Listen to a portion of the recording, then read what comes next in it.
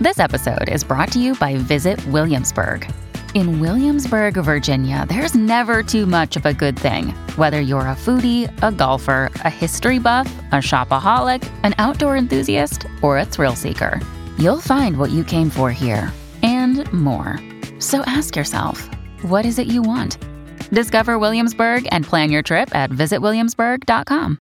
You're listening to A Way with Words, the show about language and how we use it. I'm Grant Barrett. And I'm Martha Barnett.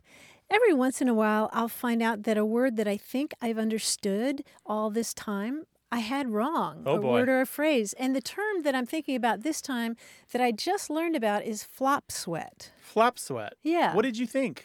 I thought it was a flop sweat was when you're really, really sweating and it's so much that the drops are just gigantic and they're just flopping off of you. Oh, but then you figured out. I figured out that that's not the case. Do you know what it flop really sweat is? is when you're nervous about a situation, right? Let's say that you're going up before the Supreme Court and you've never been there before and not 100% sure about your case. I don't know. Right. But a flop sweat is a sweat that breaks out in times of tension. Right, but why is it called a flop sweat? That I don't know.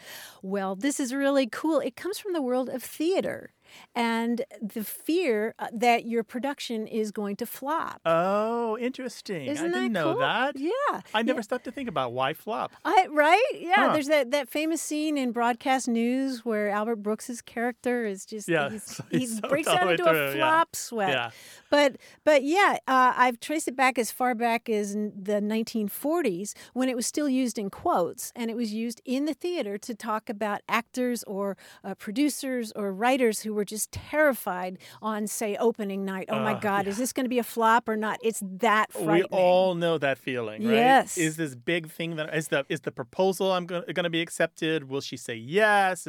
Am I going to get the job? And we all know, at least I think so, and I'm wondering if our listeners have this experience, when you think you know what a word means, and then, you're a lot older and you realize, oh, I didn't understand that term at all. It's interesting how often a misunderstanding of a word, though, is still operational. Like, Yes, you still kind of yes. get by even though you don't fully know the Right. dimensions of it. Right. Yeah. Well, if you had an experience like that, we'd love to hear about it. You can call us to talk about that or any aspect of language. The number is 877-929-9673, or send it to us in email. That address is words@waywordradio.org.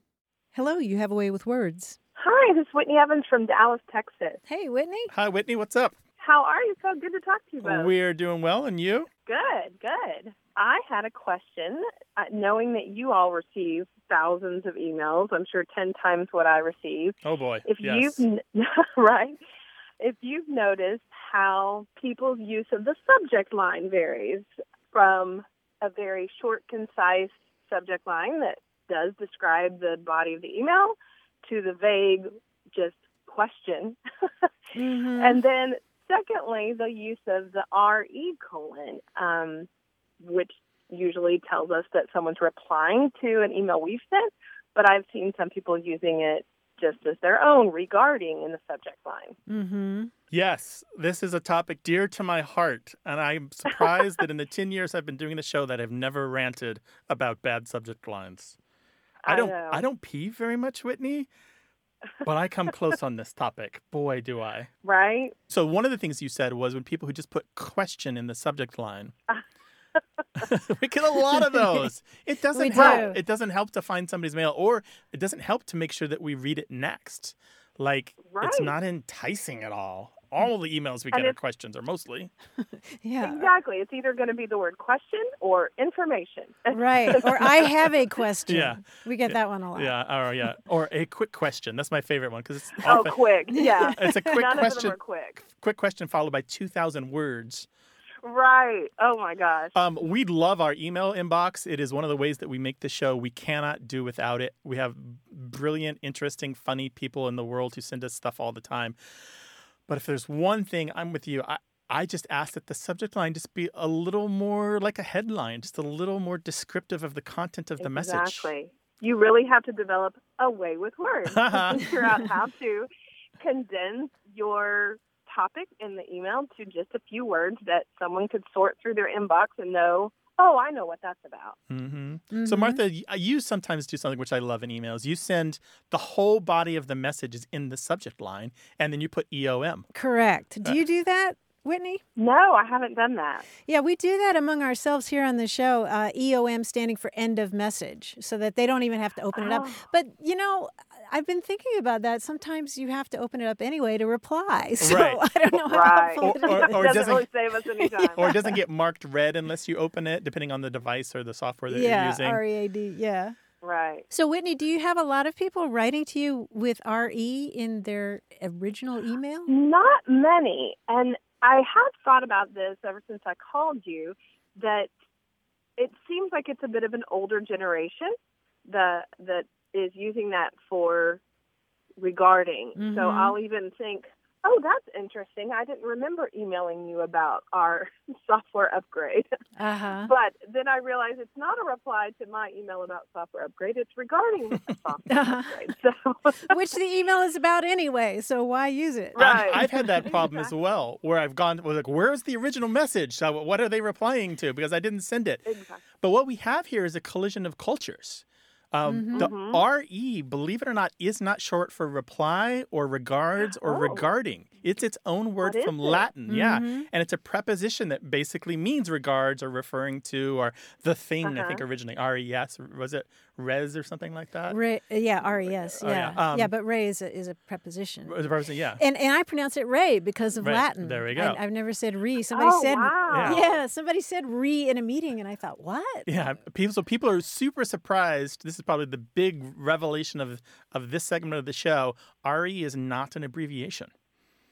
That is It's a Latin fascinating. word. So it's a lowercase e then. Is that right? Yeah. So what happens is the software manufacturer many years ago when they were making email, they misunderstood it. And also because it so naturally can be an abbreviation for reply, they've thought of it that way. And sometimes they've written it that way in manuals and books, and people have come to understand that. But the previous generation, which I think I'm on the cusp of, that learned to type on a typewriter, my schooling straddled both the typewriter world and the computer world quite nicely. So I got both traditions. We learned re is something you would put on a letter to literally say, this is the subject of this letter. Right. Right? So you put it at the top. Right. So a paper letter, you put it in an envelope that's done with a typewriter. And so if you are getting re in the messages from older people, that's why, because they probably learned it in the typing era. And it just sounds so I was weird in to that me. typing class too. Yeah. Yeah. What an interesting connection to software developers and the use of the reply. Whitney, you're a delight. Call us It again was great sometime. to talk to you. All right, take care now. Thank you so much. Thanks Enjoy a the lot. show. Bye. All right. Bye-bye. 877-929-9673. Join us on Facebook. We've got a great Facebook group. Just search for Away with Words or talk to us on Twitter at WAYWORD. Hello, you have A Way with Words. Hi, Grant. This is Clara calling from New York. Glad to have you here. What's up? I wanted to ask you guys about gerrymandering because I recently learned that the person who it's named after pronounced his name Gary, and I wonder why we never said gerrymandering. Ooh, interesting. And so I'm assuming that they told you that it was originally named for Elbridge Gerry. So that I knew that it was named, and it looked like a salamander. That's right, yeah.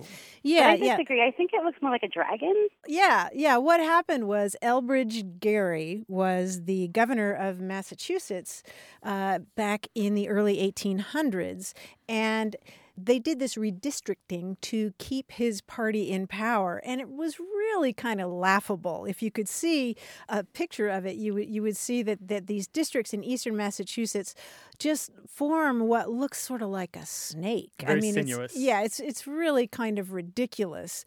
The story goes that a cartoonist added a head and eyes and wings and sort of made it look like this scary monster, and the word salamander was sometimes used for a mythical beast. And so I didn't know that. Yeah, and so it was designed to look like a salamander, a salamander being a mythical beast in this cartoon, and somebody said, there's a salamander for you, and somebody said, no, it's a gerrymander, referring to the governor who had wrought this kind of silly redistricting.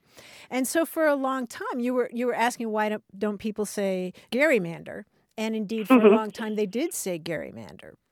Really? Yeah, and the pronunciation changed over time. I think as the governor became less well known, and also the word itself was transmitted not by sound but in print. Okay. Gerrymander. Yeah, you were more likely to learn it from a newspaper or some learned journal than you were from somebody talking to you at the bar or at church or something like that. Yeah, and the That's governor. funny because I realized this, or I thought of this when I heard you guys talking about the Carnegie episode. Right, there we go. Perfect. Yeah. Instead of Carnegie.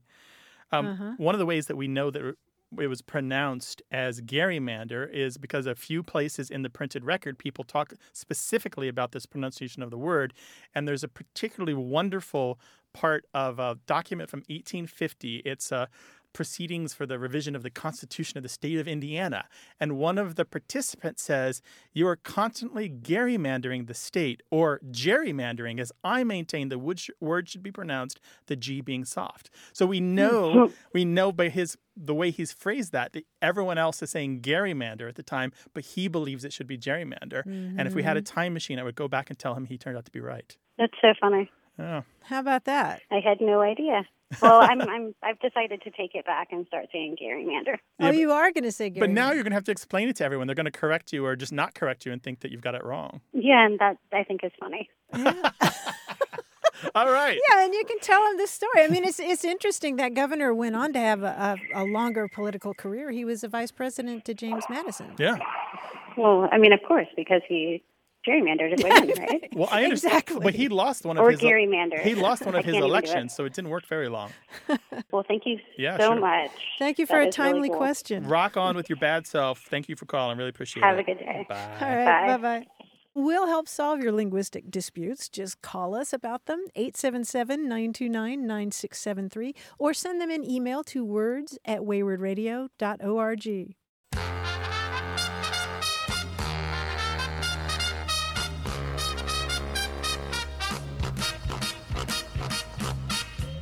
Grant, you and I talk a lot on the show about how texting hasn't really influenced the language that much. No, not as much as people were worried that it would. Right. But I did find a great example of this recently, of where texting did influence the language, and it has to do with the World Taekwondo Federation. Did you see this press release from them? Their press release says, since 1973, we have been known as the World Taekwondo Federation. And then it goes on to say, but we know that in such a competitive world, we must always evolve and adapt to stay relevant and appeal to young and modern audiences. In the digital age, the acronym of our federation has developed negative connotations unrelated to our organization. And so it was important that we rebranded to better engage with our fans. And the acronym was? Well, the World Taekwondo Federation, they've just dropped the federation part. I see. So it's not WTF anymore. No longer. So there's one example. Yeah, sure. That's a great example. 877-929-9673. Email words@waywardradio.org. This show is about language examined through family, history, and culture. Stick around. Another day is here, and you're ready for it. What to wear? Check. Breakfast, lunch, and dinner? Check. Planning for what's next and how to save for it? That's where Bank of America can help.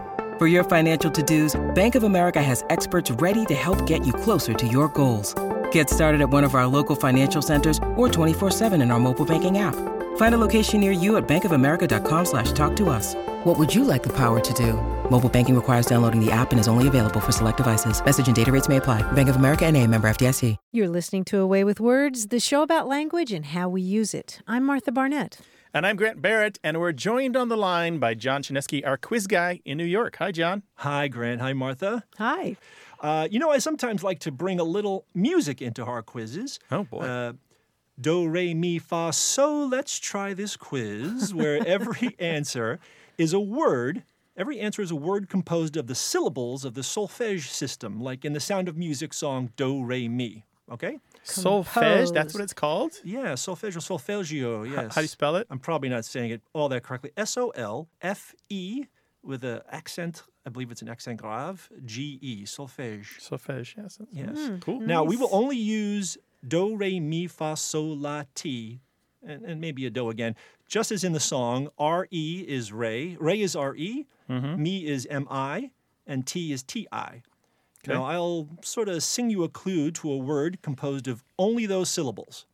For instance, if I said, I must be a silly bird to come up with a silly quiz, a quiz like this. Soon I'll be extinct.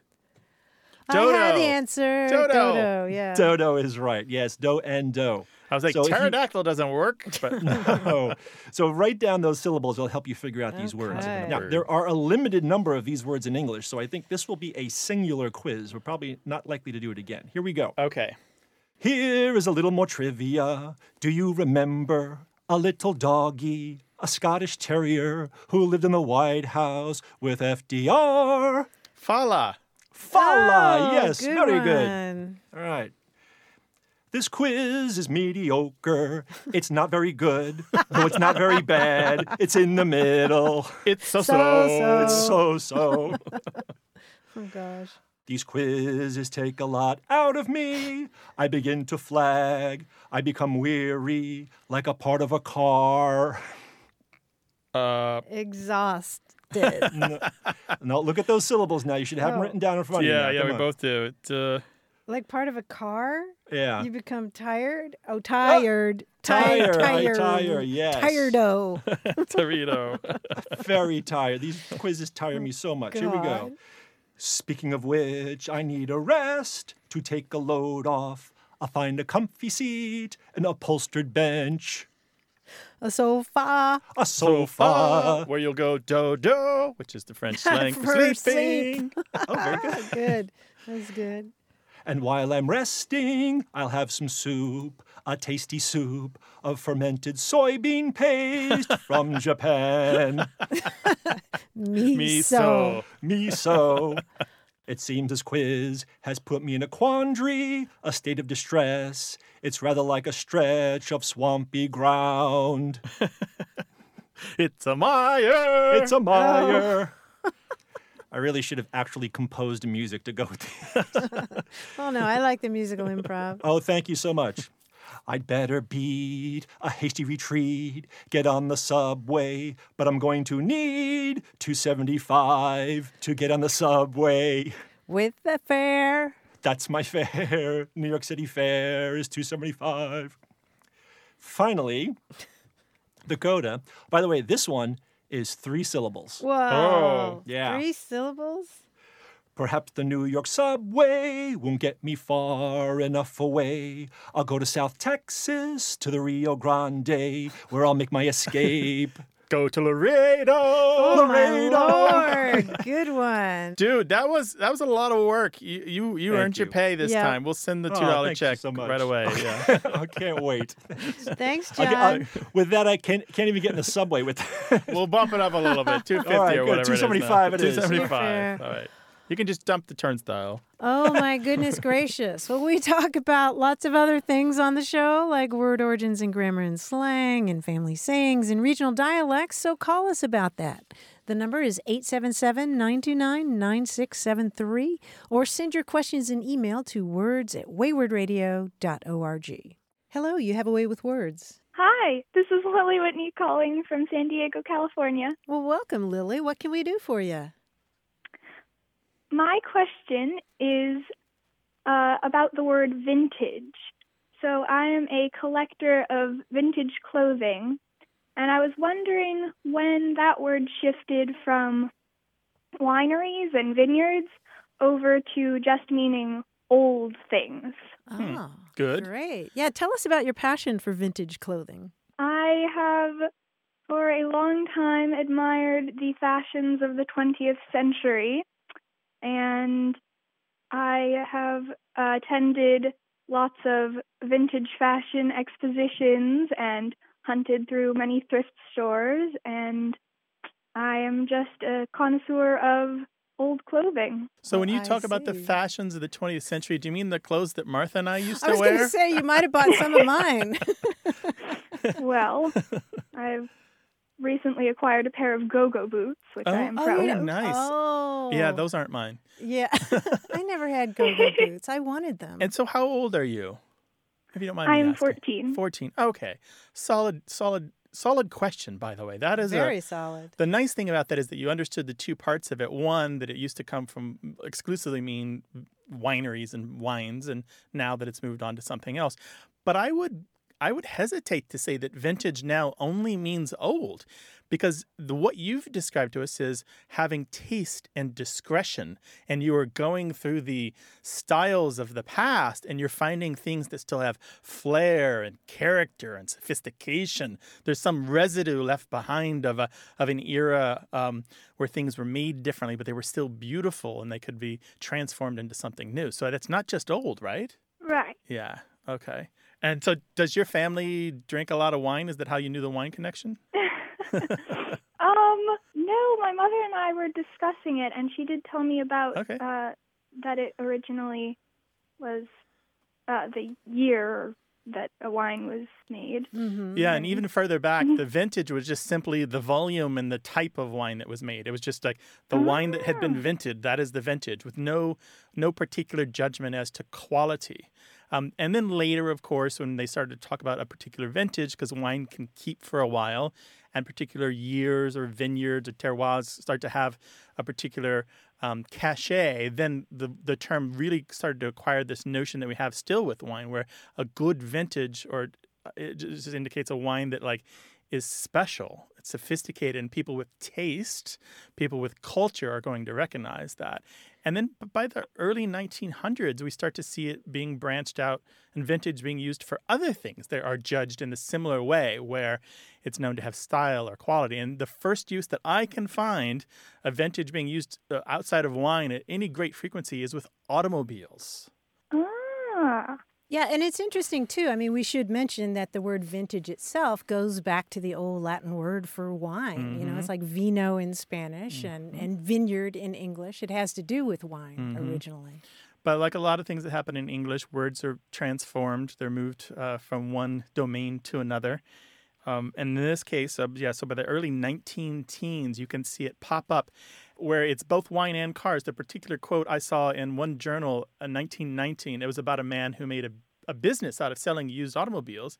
And it says, to begin with, he and his chauffeur knew a vintage car as a bon vivant knows wines. And I think that we really still see very much with vintage, it's this idea that you're only going to appreciate a good vintage automobile or good vintage wine if you've got class and style and flair and, you know, all the good things that come from being the upper crust of society. Lily, is that your sense of the word, or do you have more of a sense of just used clothing, secondhand clothing? Well, I do know there is a connotation of flair and some je ne sais quoi about vintage clothing that you wouldn't say, oh, that's old. You'd say, this is a vintage item, and that would make it special. So more of a sense of craft and artistry and aesthetics. Because you could go plunder a closet that hadn't been opened since the 1960s, and not everything in there is going to meet your definition of vintage, right? Right. Yeah, some of it is just going to immediately leap out and you go, this is gorgeous. This is got something. If you want to know more about vintage clothing and its history, there's a really great multi-volume work called The Encyclopedia of Clothing and Fashion from 2005. And they have several pages on the transformation of the idea of secondhand clothes to the idea of vintage clothes, and talks about kind of before World War I, secondhand clothes that had all these different social connotations. And vintage doesn't really start to happen as a trend until the 1960s. After World War II, the increase in certain kinds of manufacturing, the increase in surplus income, or everyone having a little more money to spend. It's really, really interesting. That's the Encyclopedia of Clothing and Fashion. You might be able to find extracts of it online. I'll check it out then. All right. Well, Lily, thank you so much for calling. Thank you. Thank you. Take care now. Thank you. Bye. Bye. Bye-bye. Call us with your language questions, 877-929-9673, or send them to us in email. That address is words@waywardradio.org. Hello, you have a way with words. Hi, Grant. It's Leslie in Dallas, Texas. Hello, Leslie. Welcome to the show. Hi, Leslie. Thank you. Hi, Martha. I was listening to one of your recent shows, and you guys threw out a question that I thought was fantastic, which was about food items that are named after the technique used to create them. And I think pickle was the example. Mm-hmm. And I have one for you, and it's poke. It's that Hawaiian chopped tuna dish that has become like hugely popular in my neck of the woods, and I'll bet in your neck of the woods too. Oh, yeah, yes. definitely. That's a great example. Yeah. So you know a little bit about this, I guess. Yeah. So I'm a restaurant critic here in Dallas for the Dallas Morning News, and I've actually been thinking a lot about poke recently. I wrote a story about it, and so looked into why it's called poke. And from what I understand, my research led me to the idea that it comes from a Hawaiian word that means to cut crosswise. So I was just wondering what you guys know about this. It seems so odd that it's such a, specific, that there's a word for such a specific cut. And I was just wondering what you guys know about it, if that's in fact true or, what you know. Oh, interesting.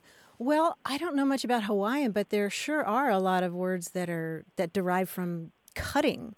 Mozzarella, the cheese, is named for it comes from an Italian word for cut, and feta cheese is also from a Greek word that means cut. Schnitzel. Interesting. Wow. In German, scrod. The word scrod. As in the fish. Yeah, the fish. It comes Really? from a Dutch word that means to slice. Does schnitzel mean like a cutlet? Is it like to cut like a cutlet? It comes from the German schneiden, which means to cut. It's related to the name Schneider, which is literally like tailor in English. Yeah. Interesting. And so it's sliced. And I was going to say one other that comes to mind is dal, the pea dish from India. I mean, if you really, I was going to say if you split hairs, but it comes from a Sanskrit word ultimately that means split, because those legumes are split. Interesting. Isn't that cool? And now the Hawaiian word we're talking about here, to go back to the fish dish, is poke, pronounced basically as poke, although in the mouths of Anglophones, it usually comes out as pokey or poke. I have seen it have an accent on the E, but that is incorrect. I think people are being influenced by Pokemon. But poke. And if you do look in all the Hawaiian dictionaries, I have like 5 of them, you will find that generally the word poke means to cut or to slice either fish or wood or other things. And there's a variety of different longer 2-word phrases that have to do with slicing octopus and some other things. So it's consistently been chronicled. But what really is interesting to me is how this left Hawaii and what happened to poke really mirrors the way that words themselves travel even when they're not food words. Now, I don't know what you uncovered when you were writing, but did you happen to see what Rachel Lawton wrote in her book, The Food of Paradise? It's about Hawaiian cuisine. I did. I think that's where I got the etymology. And it was really interesting. She really did a great job tracing the history of it. There's one paragraph that I think really lays out how surprising this is. She says, neither the most extensive study of Hawaiian uses fish nor the first ethnic cookbook mentions poke as a fish dish, nor does the definition or the definitive Hawaiian dictionary nor the major glossary of pidgin. But what she says is recipes labeled poke with P-O-K-E do not occur in cookbooks published before the mid-1970s, and locals who left for the mainland in the 1960s returned to the island and are surprised to find the dish that they do not remember ever having had before. So what we're looking at here is a dish that just kind of popped up in the 1970s. Surely they ate fish before. Surely they sliced it up. But this particular kind of fish salad with seaweed and other things thrown in there was a relatively new creation, say the last 50-ish years or so. Fascinating. That's so cool. So I love what you just said, though, about how it mirrors what happens to language. Mm-hmm. Mm-hmm. Yeah, we find again and again that, like, why are there all those poke restaurants now? Was there a conference? Did everyone get together and decide this was a thing? How was this idea spread? Maybe there's somebody could get to the bottom of it. Generally, it describes to me the same way that a slang word appears when everyone starts saying something is lit, and you're like, don't know why that caught on, don't know how that caught on. All I know is that it caught on. Mm-hmm. You know what? We probably could do a whole week of stuff like this. I got to say, Leslie, you have to call us again when you've got another food-language intersection. It's our sweet spot. I absolutely will. Or just come on over to San Diego. Yeah. There's an idea. All the poke restaurants, one after the other. Thank you so much for calling. Really appreciate it. Thank you, guys. That was really fun. Take Thanks, care now. Leslie. Bye-bye. Bye-bye. Okay, bye. Well, there's lots to say about language and food, and we'd love to talk with you about it. So call us 877-929-9673 or send your thoughts in email to words@waywordradio.org. Hello, you have a way with words. Hey, how's it going? I'm Anuj. I'm from New York City, and I had a question for you all. Oh, welcome. Welcome to the show. What can we do for you? So recently, someone at my work who was born and raised in New York brought up a question of whether or not I say online, like waiting online versus waiting in line. Mm-hmm. I've always said waiting in line my whole life, but apparently it's a thing where some people say online. Didn't hear about that and asked him what like the background meaning of that was, and he said it related to Ellis Island, where they actually painted lines on the ground, and people would say waiting online because of that. And I was wondering if there was any like validity or like expanded reasoning on top of that. The thing about the Ellis Island thing, it's fine. So many myths and falsehoods come out of Ellis Island as the starting point for so many great American stories. But I would say that there may very well have been lines on the floor that showed you where to stand, but those lines were used everywhere. It was a standard thing in public places where there was a lot of line forming to put a line on the floor. I mean, you didn't stand between lines, you stood on the line. Whether or not that's the source of it, nobody knows. It's a plausible theory. We can just go with it. But we do know that New Yorkers have been saying online for at least 100 years. You can find it in newspaper stories as far back as 1914. I know there's a story talking about people waiting online to send their Christmas parcels at the post office. A classic place where it would be really crowded and having orderly lines would be desirable, right? You would want people to be on a line so that you knew who was next and where the line began and ended. But the Ellis Island story, you know, when you hear something about American history being attributed to starting in Ellis Island, it's one of the American myth factories, you know. It is pretty romantic. Yeah, it's romantic and just, you know, fun to say, but it always needs to be investigated. And you've done that by calling us, and there you go. And Anuj, have you picked up the expression online now? Absolutely not.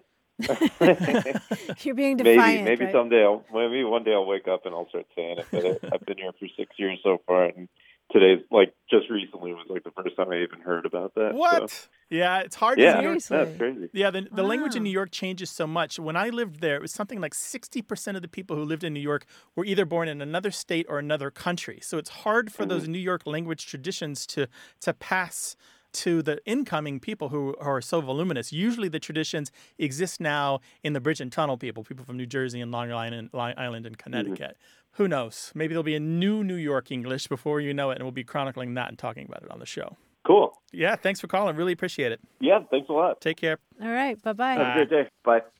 This is a show about words and language and history and culture and family and everything else. 877-929-9673. Words@waywordradio.org. And talk to us on Twitter at WAYWORD. One language, many voices. Why we say what we say. Stay tuned. Got a minute? We need your help. Head over to gum.fm/words and share your thoughts in our quick survey.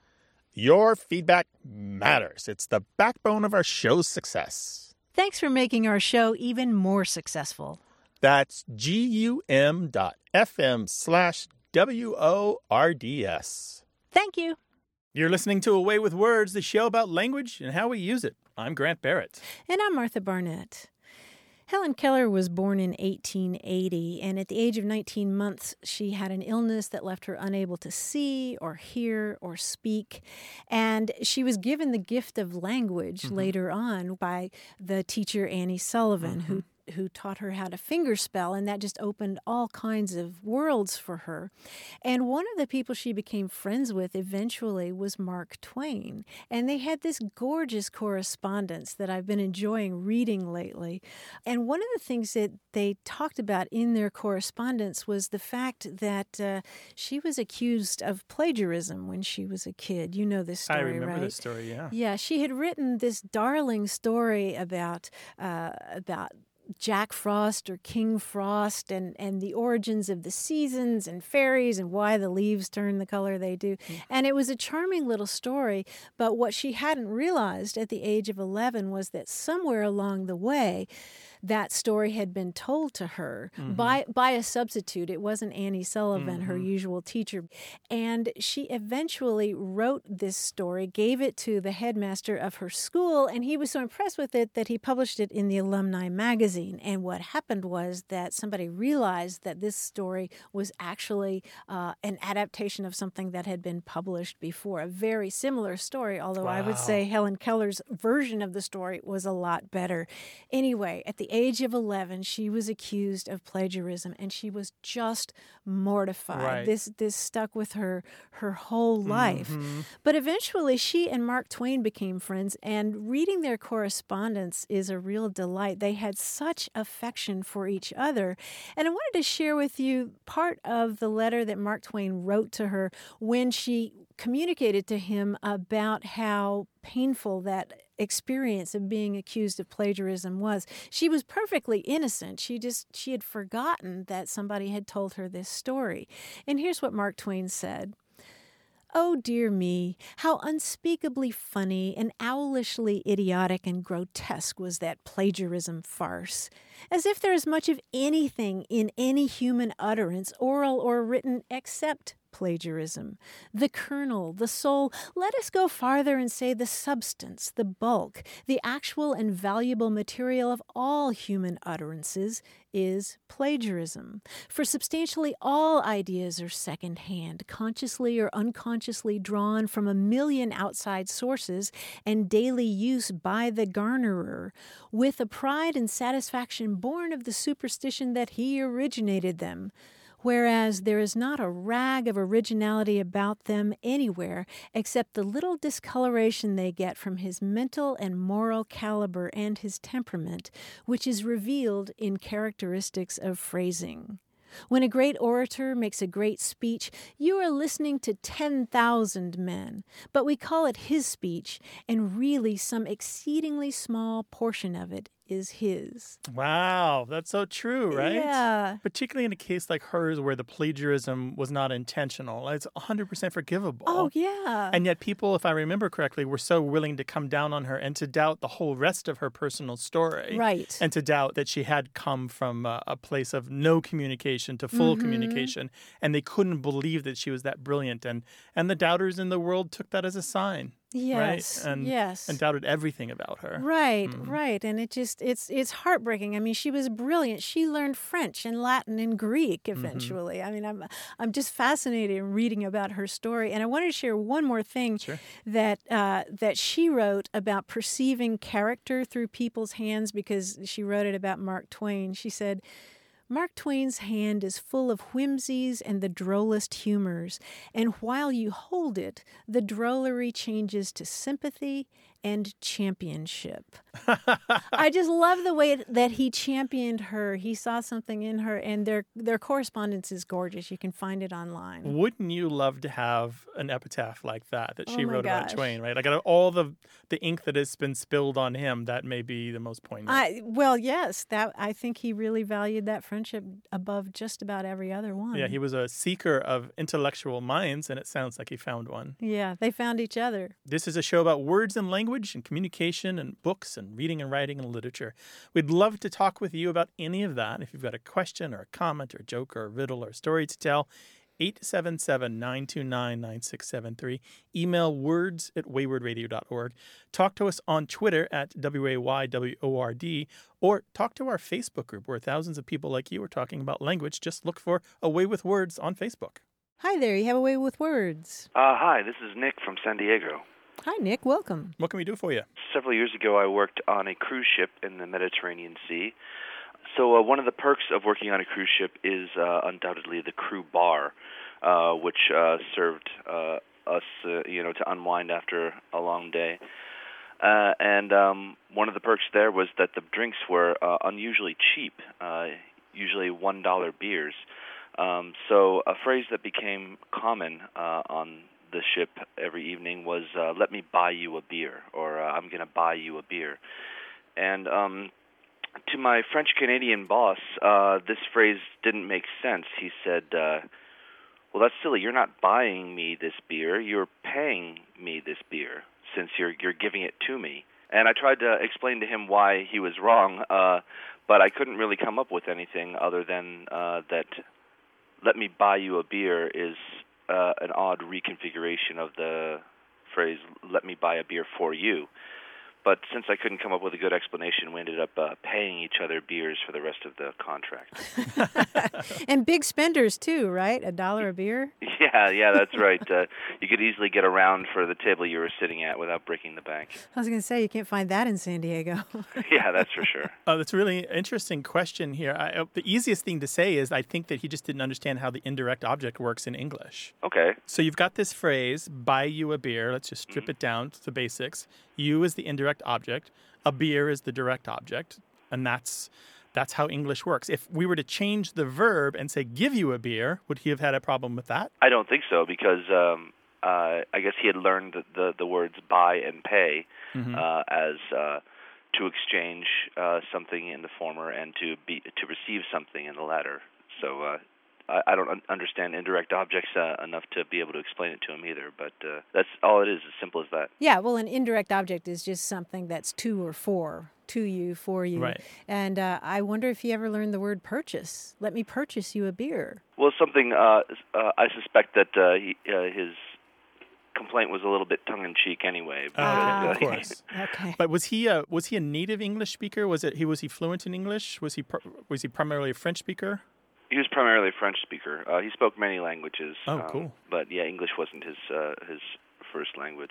I know it's long past, but if you want to have an interesting conversation with him, if you see him again, ask him about inviter, the French verb for invite, which catches a lot of English speakers of French, because in French, if I invite you, it means that I've offered to pay for you as well. Right, same thing in Spanish. So we have all these different catches in our different languages, and he just found one that perhaps he just didn't understand it, but that's okay. That's okay not to Right, understand. you got past that and you got to the celebration Yeah, at the end of you the got to the day every beers. day, right? Yeah, I beer's thought it was still funny important. too. Nick, thank you so much for your call. Really appreciate it. All right, thanks for taking my call. Take care. Bye. Thanks, Nick. Bye-bye.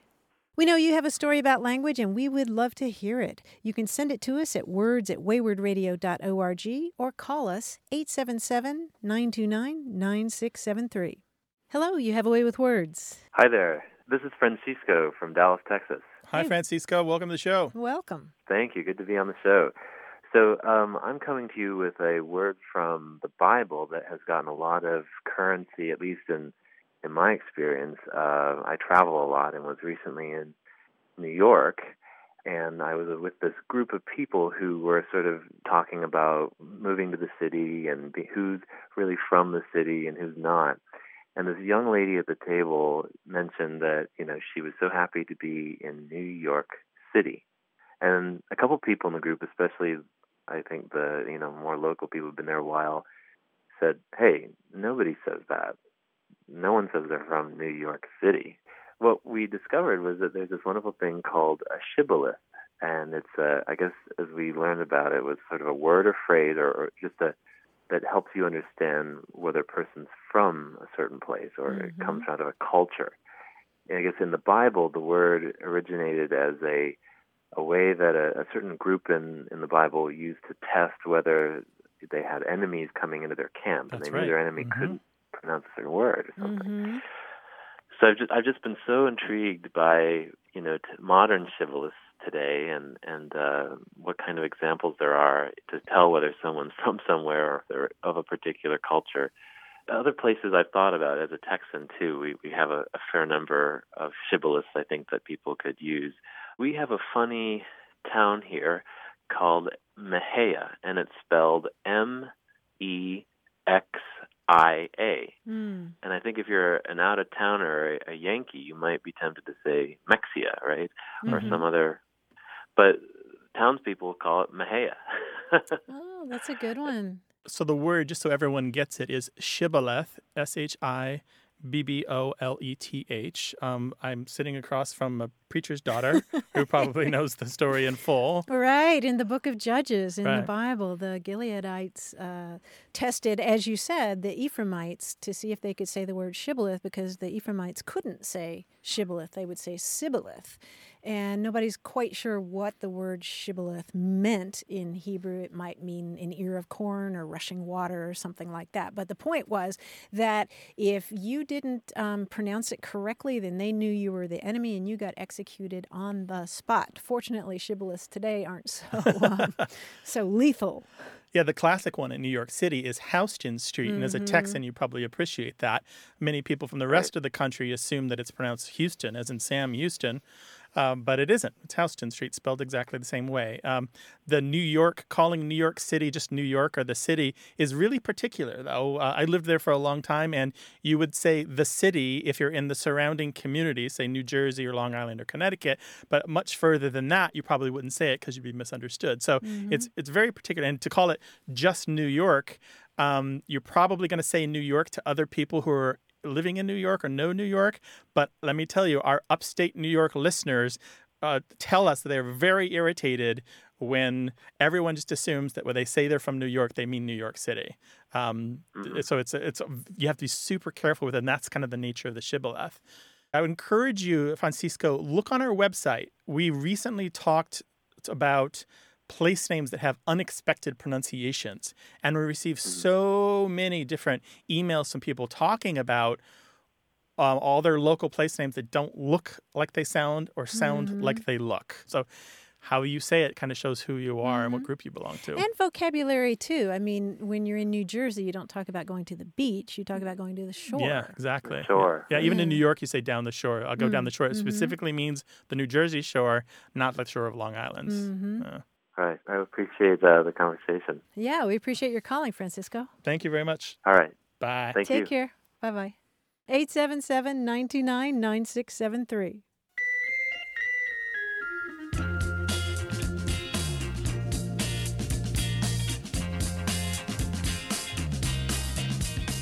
Somebody in my Facebook feed posted a photo of her dog, and the dog was looking longingly at the food that my friend was eating. And I said, "Oh, that dog is groking." Do you know this word, groking? No, but I'm about to learn. You are. It's spelled either G-R-O-A-K or G-R-O-W-K, and it's a Scots term. And if you look it up in the Dictionary of Scots Language, it says that grouk is to look at someone with a watchful or suspicious eye, to look longingly at something, especially of a child or dog begging for food. And the dictionary says that by extension, it's come to mean to come thoroughly awake after a sleep by focusing the eyes on surrounding objects. Oh, interesting. Isn't that Groking. cool? So the dog was groking for the pizza? Or groking, yeah. Just groking in general. Yes. Handy We'll word, see. right? We'll see about that one. 877-929-9673. Hello, you have a way with words. Hi, this is Amy from Moncton, Vermont. Hi, Amy. Welcome. Welcome to the show. What can we do for you? My mom, who is 91 years old, she was born, raised, and lived her whole life in Vermont, has been using a phrase in the last few years that I've been unable to find reference to. So we'll pick her up, take her for a ride, we'll leave the house, maybe go around town or a couple towns, and return in a different direction and pull into the yard. And she'll say, "Oh, that was a nice ride around the Ghoul." And so I've been trying to figure out what that might be. I never heard it before, and didn't know if maybe you could give a little insight into that question. A ride around the Ghoul, and no idea how she's spelling that in her mind. No, and she just, we say, "What'd you say?" And she'll repeat it, and it's just in the last couple of years, and I checked with local townspeople to see if they've heard it, and I'm just not really sure where it came from. Well, interesting that she's in Vermont. Huh? Yes, it is. In one of our favorite reference works of all time, the Dictionary of American Regional English, which you can find at daredictionary.com, they have an entry on Ghoul, G-O-O-L, and the very last citation for it, the most recent one, is somebody from Vermont in 1990 using the phrase going around the Ghoul. And pretty much the same way that your mother uses it. Oh, no kidding. And they suggest that it comes from old Scots words, and you can follow a trail of dictionaries, including the Scottish National Dictionary, the Dictionary of the Scots Language Online, the Oxford English Dictionary. But the short version of it is that a lot of these words have to do with a pass or a ravine or a hollow between hills or a defile between mountains, a gap or a hole. And if you take it even further back, it can have to do with older words referring to the crotch of a human being or the gluteal cleft, which each of us has at the top of our backside. Back there. Yes. So it just really refers to a pass between mountains or hills. And so when you talk about riding around the Goul, you're just basically talking about riding around the mountains or riding around the hills. Oh, that makes sense. Well, she lives on the Hollow Road, so. Oh, there we go. Hollow Road. Yeah. Hollow Road, yeah. Maybe she heard it somewhere. That's interesting. I wonder where she found it. Well, the thing about it is, like, I suspect because we have this one other person, unless it was her from 1990, we have the little tiny bit of evidence that is a thing that is now said in Vermont, which reflects the settlement history of people coming from particular regions of the United Kingdom. That is so awesome. It is, right? Yeah, how cool is that? And so Goul, in a variety of different spellings, has about 300 or 400 years history at least, and possibly, maybe even connects to the French word for mouth, Goule, G-E-U-L-E. Like gullet. How about that? That is awesome. Yeah. Because I was beginning to wonder, where, did she make that up? Or, No, it's legit. It's a real thing. It's legit. It's a real linguistic heirloom you got there. Well, good for her. I'll have to let her know. Yeah. Drop us a line if she's got any more of these gems, all right? Okay, I will. Thank you so Amy, much. I thank you so much appreciate for the calling. time. Really appreciate it. Tell her Bye-bye. hi from us. I will. Take Okay. care. All right. Bye-bye. All right. Give us a call with your language question, 877-929-9673, or send it to us in email. The address is words@waywardradio.org. Want more Way with Words? Listen to years of past episodes at waywardradio.org or find the show in any podcast app or on iTunes. Our toll-free line is always open, so leave us a message at 877-929-9673, and we'll take a listen. We love to get your messages at words@waywardradio.org or hit us up on Twitter at WAYWORD and look for us on Facebook. This program would not be possible without you. Grant and I are out to change the way we listen and think about language, and you're making it happen. Thanks also to senior producer Stephanie Levine, director and editor Tim Felton, director Colin Tedeschi, and production assistant Emma Kelman in San Diego. In New York, we thank quiz guy John Chinesky and that master of keeping it real, Paul Ruist at Argo Studios. A Way with Words is an independent production of Wayward Inc. From the Recording Arts Center at Studio West in San Diego, I'm Martha Barnett. And I'm Grant Barrett. So long. Bye-bye.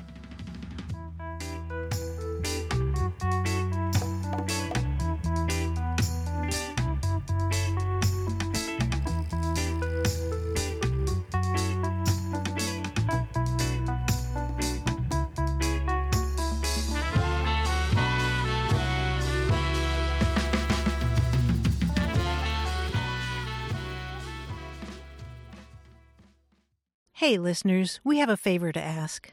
We'd love for you to fill out our listener survey at gum.fm/words. Your feedback is crucial. It's quick, and it helps us make our show even better. It shapes our show, helps us plan, and ensures we're bringing you the content you love. That's gum.fm/WORDS. Thanks for being a part of what we do. Thank you.